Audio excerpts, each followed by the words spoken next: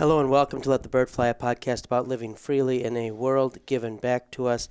This is Wade here in the studio, socially distanced from Mike, across several large tables put together in a square to keep us safe. To be fair, I stay 6 feet away from Wade generally anyway. It does seem like to be a general practice that Mike does have. And we're going to be recording today several podcast sessions. These will be for Philosophy 201, Ethics at Wisconsin Lutheran College. This is part of our COVID-19 series for online learning. And we're going to be now in the Gilbert Meilaender book, Meilaender, Bioethics, the third edition, Bioethics, a Primer for Christians. It's a book I recommend if you are interested in bioethical issues. One of the reasons I like it is it's ethics is, as the course stands at the college, is a philosophy course, and bioethics is a component of it, but it's not the main driving force. We look especially in classical philosophy and theological ethics. But it does a good job of kind of coming at it from an unapologetically Christian perspective, but I would say in a very balanced and fair, nuanced way as well. So what Meilaender will basically say is, here's some questions Christians especially are going to want to think about when it comes to these different bioethical issues. He'll present general questions that probably everyone should want to think about, but then he's going to say, for Christians, if you're honest with yourself, if you're honest with your faith, here's going to be some added things for you to think about. It is not heavy in a lot of case studies. It is not written to be canon law. It's not in every situation, here's the answer. It's definitely big picture. For these issues, here are some big questions to ask. And then when there's clear answers, he will tend to give those. When there's not, he'll tend to kind of lead us to consider what there is to consider. But it's definitely a primer as well. And so this is a class that has students from a variety of majors, whether that be theology, history, business, education, or in the sciences, biology, nursing, chemistry. There could be all sorts. And so this is a helpful book for people from diverse backgrounds as well, for when he gets to some of the more technical stuff. If you are just a listener, and not just a listener, listeners are the best, right? So I don't mean that in a negative way. It is a book that's not that expensive, and it's not a bad read if you would like to pick something up on bioethics. It's basically 131 pages. If you're a pastor, Mike, I think you said you did a Bible study on this. Well, when you said let's do this, I had to look back. I'm one of those guys that writes the date when I bought the book. Yeah. And it was 2006, and I think I did a Bible class off of this. It would have been probably my second year as a pastor, so I'm sure it was really good. Yeah. But it was like one of those, probably someone said, we need a Bible class on that. And I'm like, well, I need to buy a book on that. And so Meilaender is, he's a Missouri Synod. Yeah, teaches at Valparaiso. But he was a part of the council for, I believe, George Bush. Mm-hmm. Whatever that council was called, on the back it says that, I think. Christian, President's Council on Bioethics. So he's rubbing shoulders with some pretty important people and able to navigate this. And I really like your opening description there that he doesn't go too far. Right. And this is coming off of like when we were first out in the parish, you still had the Schiavo case. Terry Schiavo, yeah. Yeah, so, and you had people really drawing some lines in the sand there. And I think it was refreshing for Gilbert, I think, at least from my point of view, to not really make so many judgments when things were maybe less clear, right? He's big picture that way, so. Yeah, and so I would say for pastors too then, it's not a bad book to get if you'd kind of like to do a Bible class sometime on bioethics. It's a helpful book to have for an overview. Now, that's not to say on every issue I'm going to agree with Meilaender 100%. But more often than not, I'm going to appreciate his take in how he gets there. Students at this point have read the introduction for themselves. just the takeaway line I would hit on in the introduction before we get into the first two chapters today. And Mike, my levels are coming through okay, right? Yeah, we're good. Okay, my ear things are a little quiet now. Is he says at the end of the introduction, the problems may often be new and driven by technological advance, but the search for human wisdom and faithful insight requires of us a longer memory and a more expansive vision. And I think that's something just that in general that we try to do with the podcast. I would say, Mike, is a longer memory, so to look back to history and to the communion of saints, and a more expansive vision to maybe ask ourselves where we're missing things, where we're not asking questions that we should. And I think this is something that's helpful for all Christians and non-Christians alike to keep in mind. The first chapter, chapter 1, is a Christian vision, and he's going to hit on a number of his kind of key underlying points for what will follow in here, probably more so than he did in the introduction. And so, is yours third edition, or yours looks different color? Oh, mine probably still first edition, I'm guessing. I think it says on the second edition. Okay. Yeah. I apologize for having the sniffles too. I've had my allergies bothering me, and then yesterday I was laid up pretty good with a toothache. Mike thinks I should go to the dentist, but I think this is unwise. Well, I'm wondering if at the end of this bioethics book you will be more inclined to go to our medical field. I've been to the dentist, I would say, in 16 years. Dr. Twice. Dr. Johnson only sees doctors in the WLC faculty. He doesn't go to any other doctors. I go to the ER. That's the one I'll go to. So like with my knee, I went to the ER. Is your allergist a doctor? I do go to allergy asthma doctor, but they don't do anything bad to you. They give you allergy shots. He doesn't judge me. Nothing he does is that painful. The breathalyzer machine's kind of fun. I would encourage you to maybe go to the doctor once in a while. I appreciate that. I just, would you pull out the tooth for me if it came to it? If it was loose enough. You know, I'm not stepping on your shoulders and yanking, you know what I mean? Yeah. Like you're lying down. Out of the four of us from the podcast, who do you think would be most likely to just yank it out? I think Peter's. I'll go with Peter, too. I think Peter's got that. Yeah. I think Ben would have opinions on how to best do it. But I think Peter would have the more like... Ben would explain it away why he shouldn't do it. Right, and Peter would just be willing to do it. I'd be like, I'm kind of a wuss. I don't want to do it. Yeah, I wouldn't pull out anybody's tooth. No, you wouldn't. All right. But in Christian Vision, on the first page, this is what Meilander has to say. He says, how we understand such principles and how we understand the situations we encounter will depend on background beliefs that we bring to moral reflection. Beliefs about the meaning of human life, the significance of suffering and dying, and the ultimate context in which to understand our being and doing.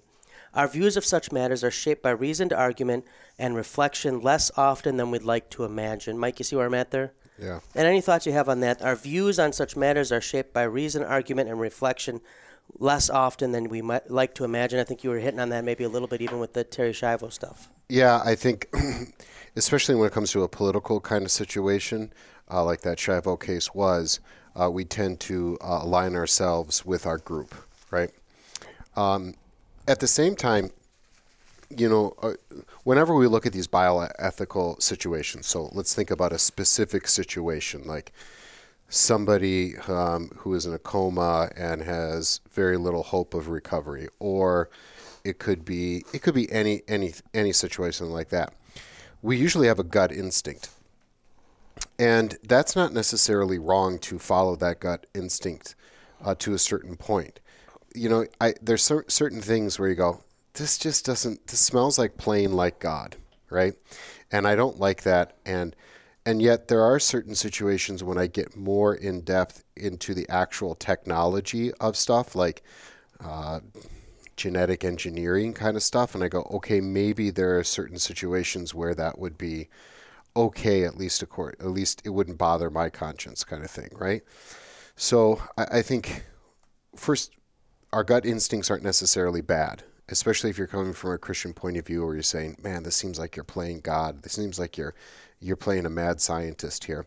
At the same time, we have to check ourselves and say, maybe I don't have all the information, and also that I don't let politics get in the way of this kind of stuff. I usually, it's like, well, you're either a Republican or a Democrat on this thing. Well, hold on. Let's let the facts actually kind of lead our way. For instance, when it comes to euthanasia, I'm not for euthanasia, and something smells a little wrong in certain those cases or whatever. But I should not draw the line and say all those people are like just these, there's death panels and all this kind of stuff. Like, these people really, most of them are really moved by compassion, right? But they have a different worldview. They have a different understanding of suffering. Understanding of suffering, especially. That's the huge one.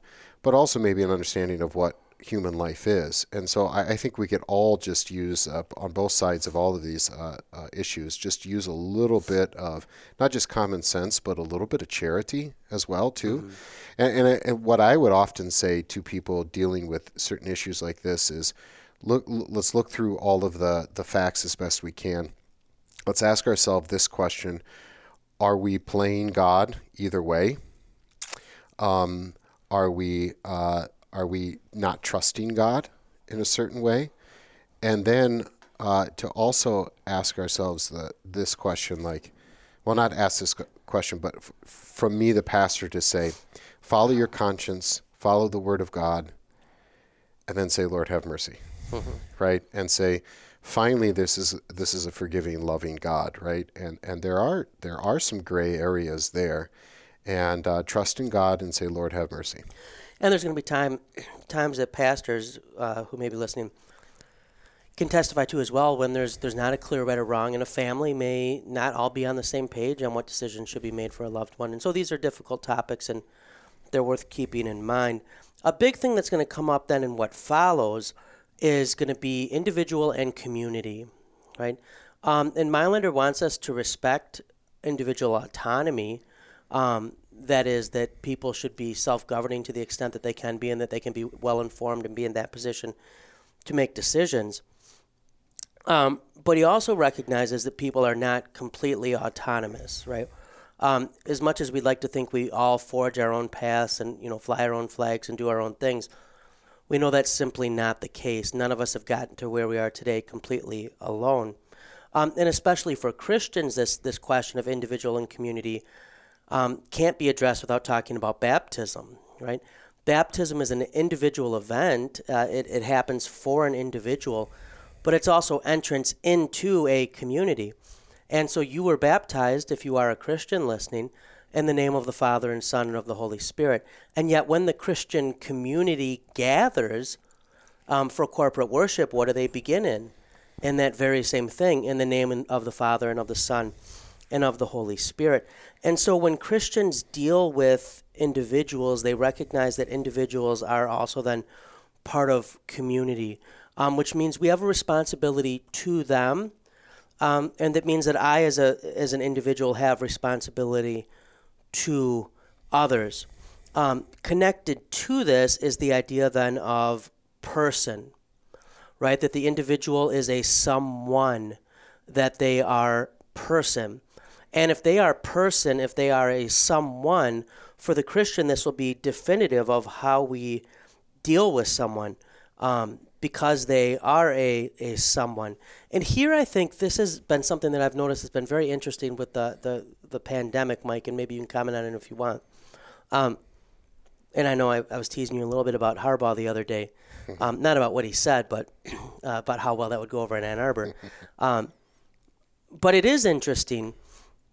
We've been, and I think this is a good thing, as a society, we've been willing to shut down a lot of stuff and set before us a lot of potential hardship because of, in many ways, the least of these, right? Our more elderly members, our fellow citizens with pre-existing conditions, the immunocompromised. We have told young people who are not likely to die from this, to not go do young people stuff. And young people stuff that might be very important to them. It could be graduations, and take an economic hit prom. too. Yeah. There's going to be people who lose jobs and have lost, but I mean permanently lose jobs because of this. Because of, right, we know that if the medical system is, now, some of this is selfish. I know the medical system might be overwhelmed, and if I finally have to go in because my whole mouth is infected, I want to be able to get into the ER. Or I don't want to have civil unrest. But to a great extent, it is too. I hear people say, I don't want my grandma to die. I don't want that idea of personhood or someoneness. I think we've expressed a good understanding of it, at least in this specific instance when it comes to coronavirus. And this is going to be something that Meilander, and we don't have to take this right to abortion, although Harbaugh was commenting about abortion. I bet Harbaugh could probably actually beat the pro-choice camp, by the way, because it's not ranked, is it? Sorry. But I do think it's something that Meilander would have us extend into all areas of life as well, too. I'll let you go anywhere you want to go. Well, it's interesting that you know, in our political system where there seems to be two choices, right? You either left or right. Right. And are you saying you're right or just? No, I was agreeing with you. Okay, correct. All right. Yeah. I always thought, like, when you pick a side, you have to also choose which commandments are you going to try to ignore, right? Yeah. You know, if I pick the Democratic side, from our perspective, from a for lack of a better term, a conservative Christian point of view, the fifth and sixth commandments seem to not be that big of a deal to the left, at least from our point of view, right? But if you choose the right, if you choose Republican side, you kind of have to sort of ignore a broader seventh commandment, right? I mean, there's greed and there is injustice in the world. And maybe even sometimes the fourth commandment, although let's not go down that road. So it's interesting when you have a pandemic like this or any kind of big situation, political situation or cultural situation, to watch how people react, right? It should be the people on the pro-life side who are saying, oh my goodness, stop everything, because of the life of those who are going, and this small. Is a good take, yeah. But it's the people on the left that generally are, and often, not always, I'm not saying everybody, but there are people on the right who are going to choose, often under the guise of religious freedom, but really more of a libertarian, don't tell me what to do kind of thing, that are like, it's not a big deal, people die all the time. And I'm not telling you which side I'm on, which way I lean. I go day to day. I'm going back and forth. I have heard the pendulum swinging. Yes, the pendulum swinging. I think it can be, both can be equally true, that we're freaking out too much and that nobody should go outside. I think those are both true at the same time. Those aren't, I don't think, polar opposites. But it's interesting that sometimes we choose. We probably both agree that we should up our medical infrastructure game. Yeah. I think everybody on every side should just kind of agree with that. So it's just interesting that, and this goes back to your original point about, how or Meilander's original point about, sometimes our reason, we're not as reasonable as we think we are, that we tend to say this economic thing or this personal freedom thing is more important, and then we tend to not follow maybe what we have portrayed ourselves to be out in the public, right? And that's true of left and right on a number of issues, right? So I'm just saying this is more kind of an interesting thing, as you see people say, well, I'm going to ignore or explain away this ethical duty, right, for another one. And that's what makes, I think, bioethics, but all ethics, sometimes kind of difficult, is you seem to be picking and choosing which ethical thing you want to abide by, and then you try to explain away the other way, usually under this political pressure, right? And I think that can be dangerous. Yeah. So where he's gonna go from that too, is the idea then too that I don't exist only for myself, but also then for my neighbor. And he's going to use a term that in ethics, hopefully we're familiar with from the section on Kant, that for the Christian, ethics will be, an ethics shaped by Christian vision will be deontological. And that means that it's duty or responsibility bound, that I have a duty or responsibility to my neighbor.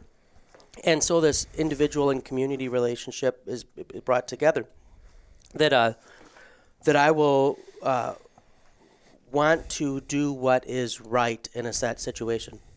The challenge will come, as he will point out later, is that what's right is not always clear. But he mentioned something regarding freedom off of that I thought maybe we might comment on, Mike. On page 5 then, 2 lines before he has the subheading there, person and body, he says, the only freedom worth having, a freedom that does not finally trivialize our choices, is a freedom that acknowledges its limits and does not seek to be godlike. And you mentioned that, Mike, before, of not wanting to be godlike. And that maybe that's a good reminder for Christians that our freedom as Christians is freedom in Christ and from God. It's freedom from Adam and Eve's sin of wanting to be like God. And so it's really a surrendering of freedom and a return to slavery when we want a freedom that is God-like. And so this is a reminder that for the Christian in bioethics, we're always going to want to remember that we're a creature, not creator. The Creator has given us marvelous abilities to do things. You look at even today in the midst of the pandemic, still all the things that are able to be treated and the people who are able to be kept alive. But no one involved in that equation besides God is God. And I think that is an important, both for the American sense of freedom, but also in the Christian sense of freedom. I don't know if you have anything on that, Mike. Yeah, we talk about this a lot. What is freedom? If you think freedom is to do whatever you want, however you want, with whomever you want, as often as you want, that maybe is just as an addiction to sin. And so freedom in Christ means something else. It means freedom from sin and freedom to love others, right? And so my deontological ethic, which is based on duty and obligation as opposed to kind of like a pragmatic maybe ethic, whatever works. Utilitarian. Or like a utilitarian type idea. Of John Stuart Mill. Yeah. And so my freedom is to be somebody in Christ. And I'm a somebody just as somebody else is a somebody and not a thing, to be used in a utilitarian, right, utilitarian way. And so my ethics then are going to be person-centered and therefore going to be duty-centered as well. And notice, you only have this if you have freedom in Christ. Because if I don't have freedom in Christ, I'm really trying to figure out who I am and what my value is as an individual person. And then I start to look at other people as things to use, right? Even if it's a Mother Teresa way, right? And I'm not badging on Mother Teresa. What I mean by that is doing good so that I can be good, right?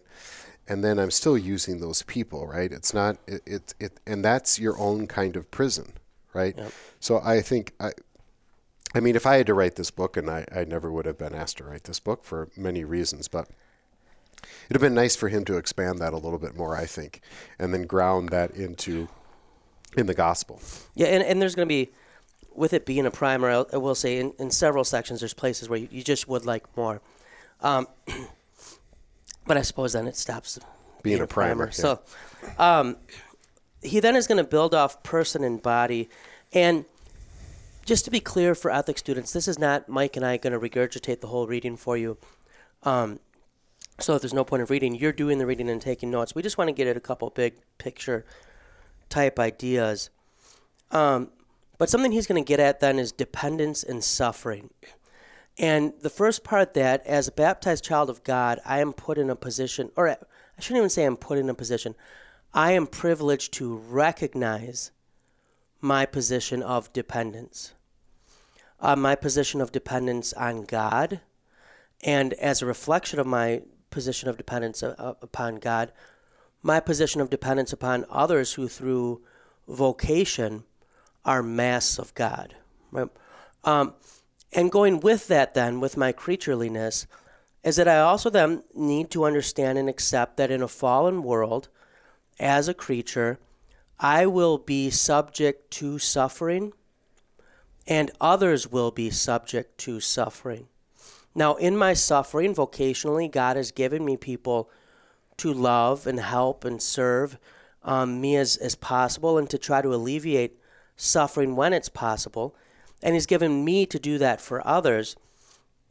But even in that, as a creature, as one who is dependent, I will need to recognize that there will be limits to what I can or will do for others. And so he points out part of the pain of human life, this is page 8, is that we sometimes cannot and at other times ought not do for others what they fervently desire. Suffering, our neighbor should always, loving and serving our neighbor should always be the end goal. And so when our neighbor suffers, we keep our eyes on our neighbor and we try to help with the suffering.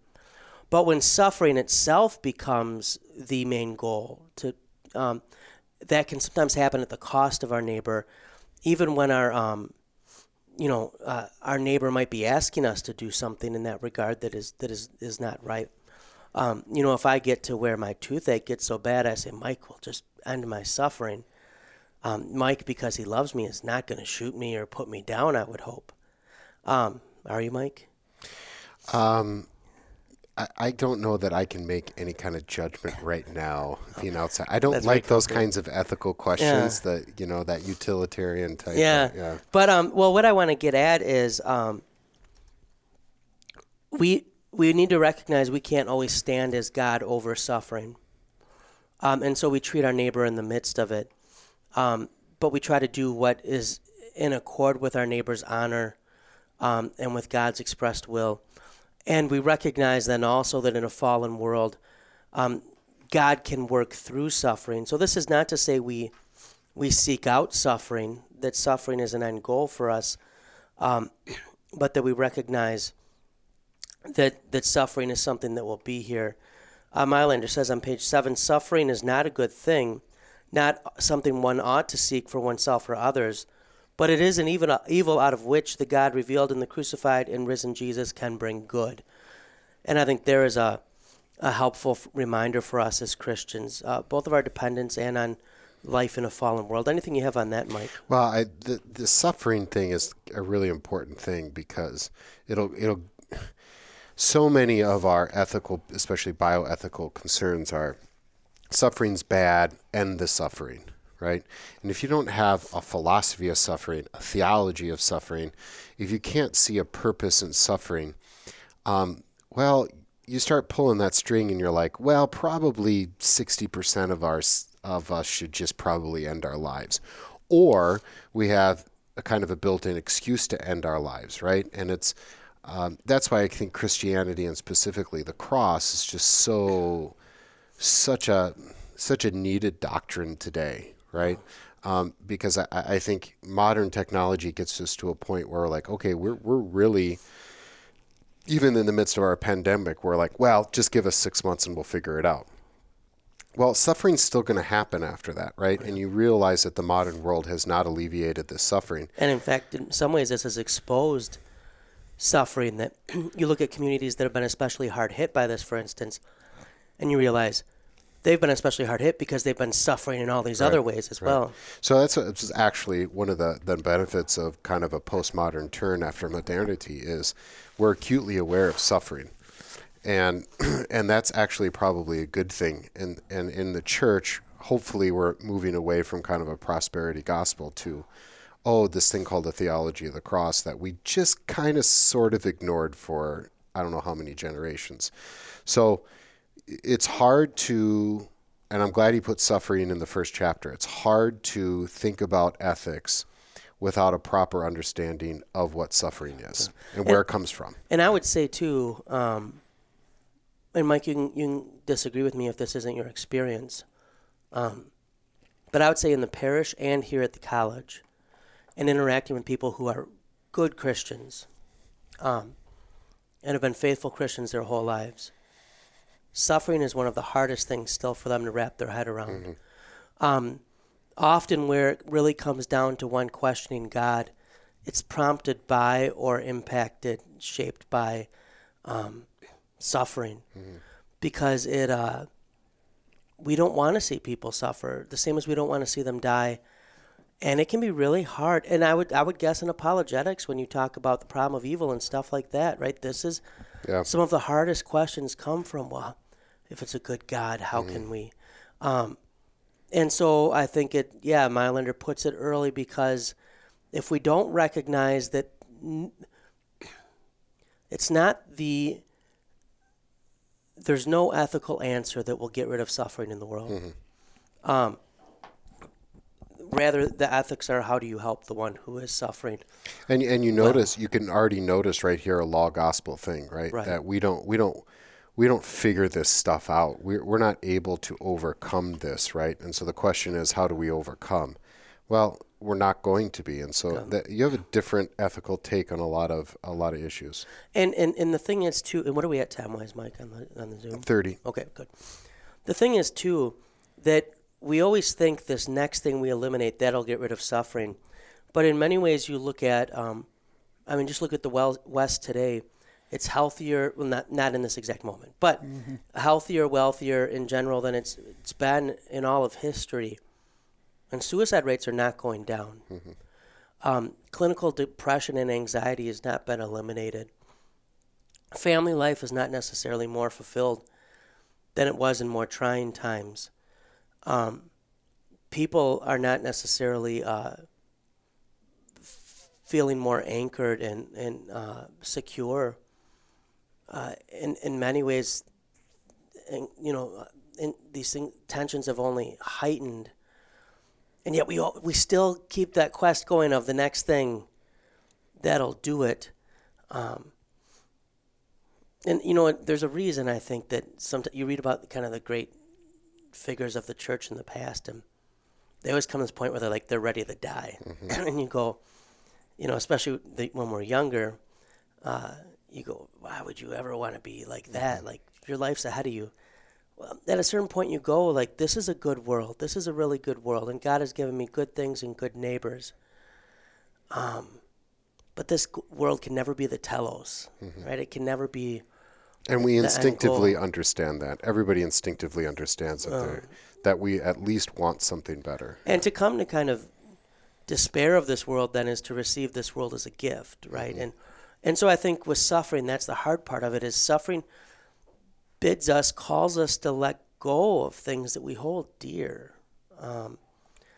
And what's one of the biggest things that we struggle with in suffering is losing our independence, which is why Meilander led with the baptismal relationship is one of dependence. To grow in faith is to grow in dependence on God. It might sound odd a little bit how I've broken things up, but I want to take briefly with this the next chapter, which is procreation versus reproduction. And then in the next session, we're going to take chapters 3 and 4, which will be abortion and genetic advance. But the reason I want to take procreation versus reproduction here is I think, conceptually, once you wrap your head around it, it's pretty straightforward and makes sense. But B, I think what he's doing here ties into kind of the person, the someone idea, the dependence upon God idea that's in chapter 1, and which everything flows. So I don't want us to go too long on this, because I want to keep these to classes about 50 minutes. So if I can keep these to 50 minutes or shorter, that's great. But this big distinction that he's going to make in this chapter, which I think is a very helpful distinction, and usually some very good conversations with students, which, by the way, I'm missing. Yeah. I miss the back and forth of our classroom. On the whole, we have good students, and there's usually good discussion. If I can just briefly take apart these words, then maybe, Mike, I'll throw it to you. But if you think of how people talk about children coming into the world, historically you would have heard a lot more talk of procreation, right? That we are part of God's creative act, that God is working through father and mother to bring life. And now you hear often about reproduction or reproductive rights, reproductive health. And Meilander says this is important, this shift that's taken place in language.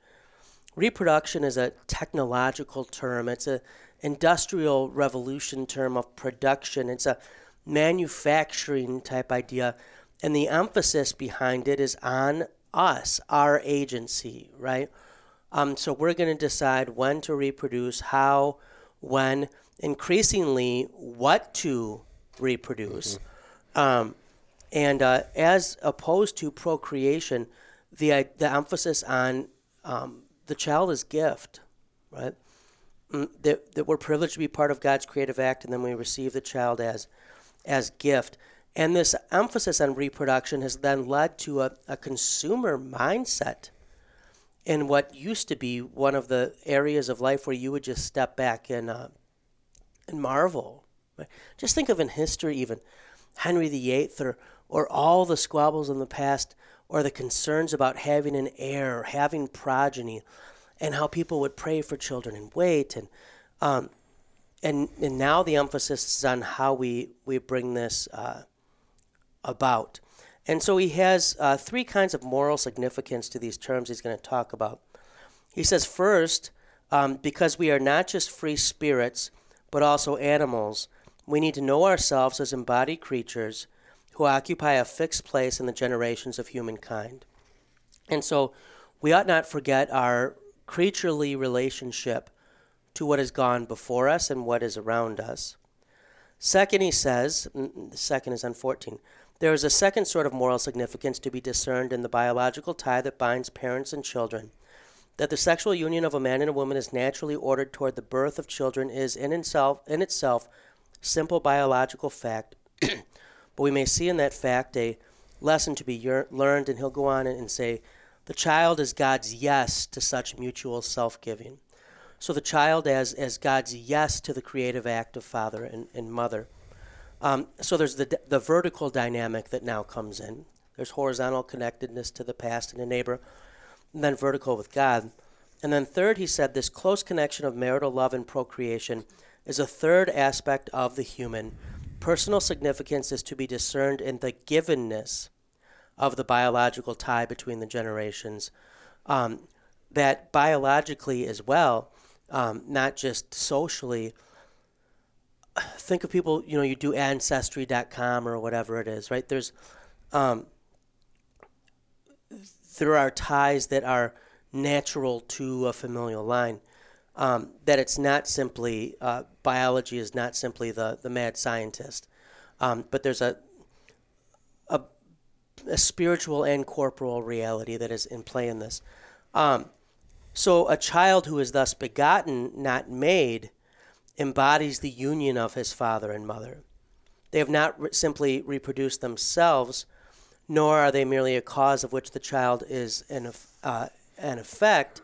Rather, the power of their mutual love has given rise to another who, though different from them and equal to dignity to them, manifests in his person the love that unites them. So there's truly then procreation.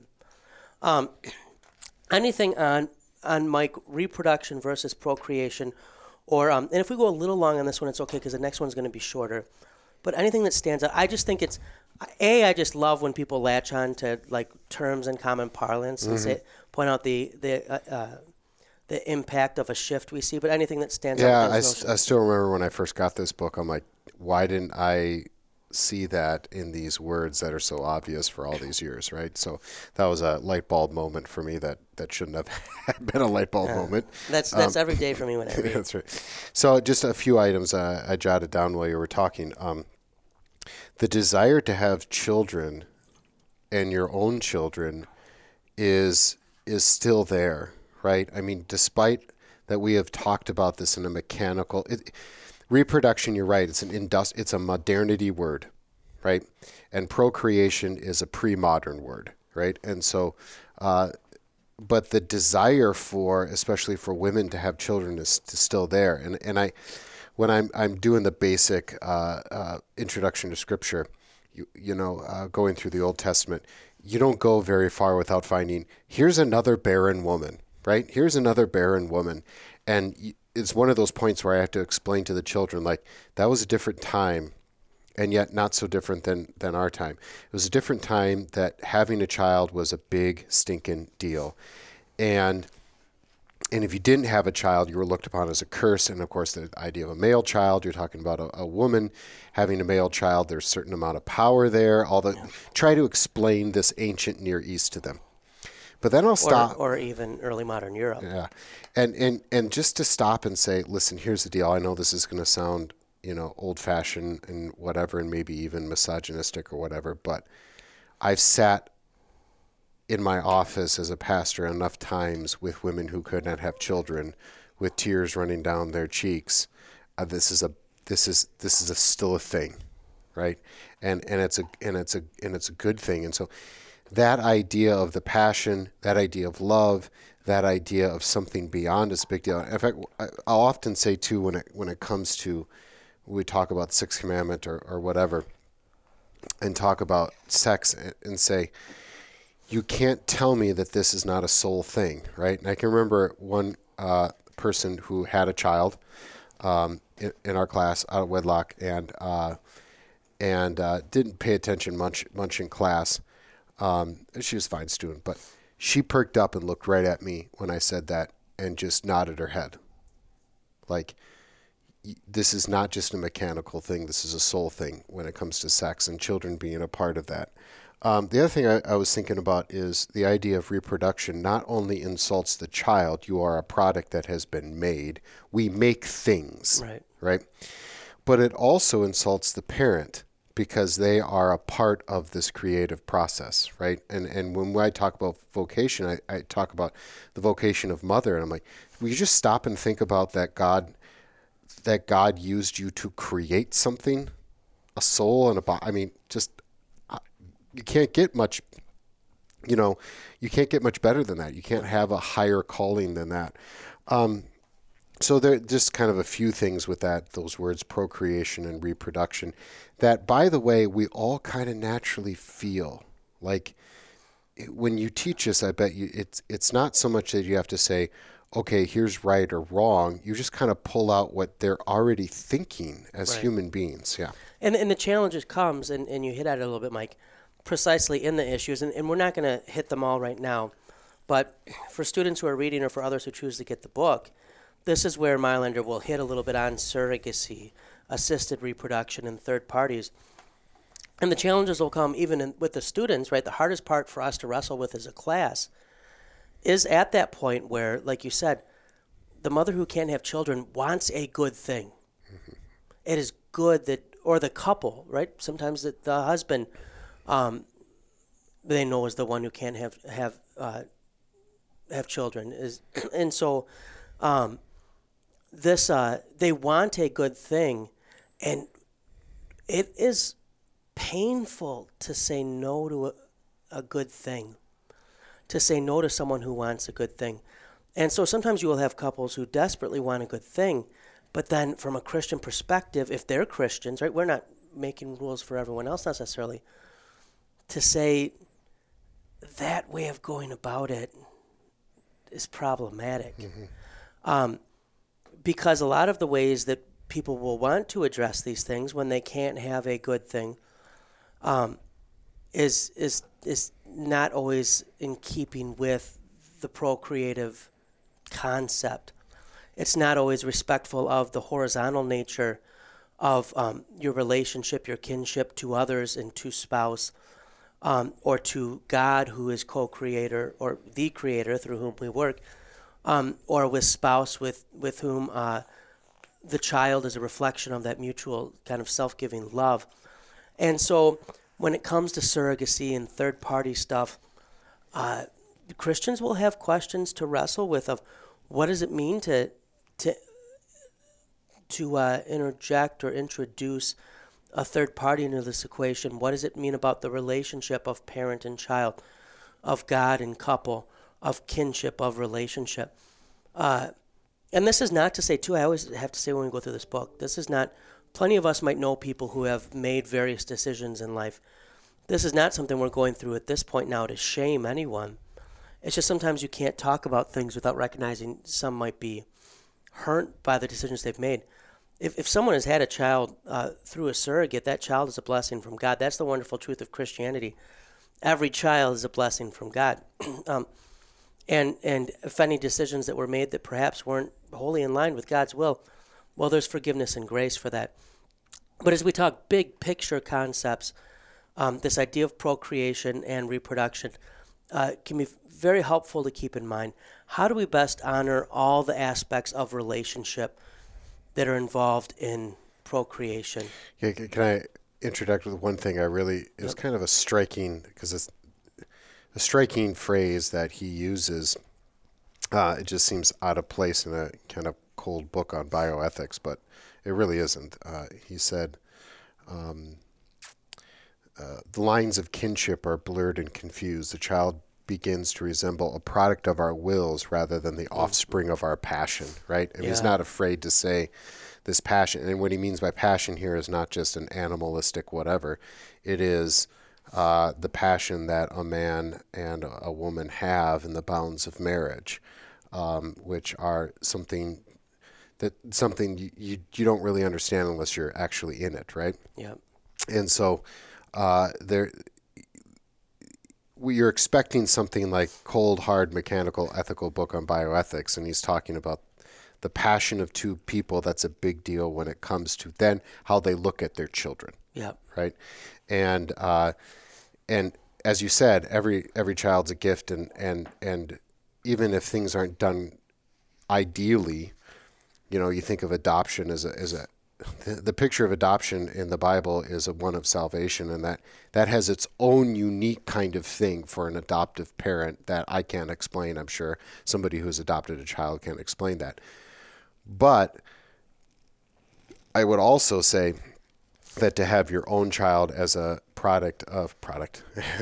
as a gift of, as a result of a passionate love, has its own kind of reward. It has its own kind of way of looking at it. So it's interesting that he used those words, I thought, when I reread that. Yeah, and I think this reproduction, procreation imagery is a good one to keep in mind as we make our way into the next chapters. Mike, I thank you for joining me for this one. I'm guessing we're at about time, 50 minutes or so. So we will wrap things up for now. Mike and I are going to continue recording today, and we're going to make our way next into abortion and genetic advancement. But hopefully the principles we talked about in this one, you can keep in mind as we move forward into what comes next. In the meanwhile, we hope you will join us in this Easter season, the good news of Christ's resurrection for our justification, that you will join us in letting the bird fly.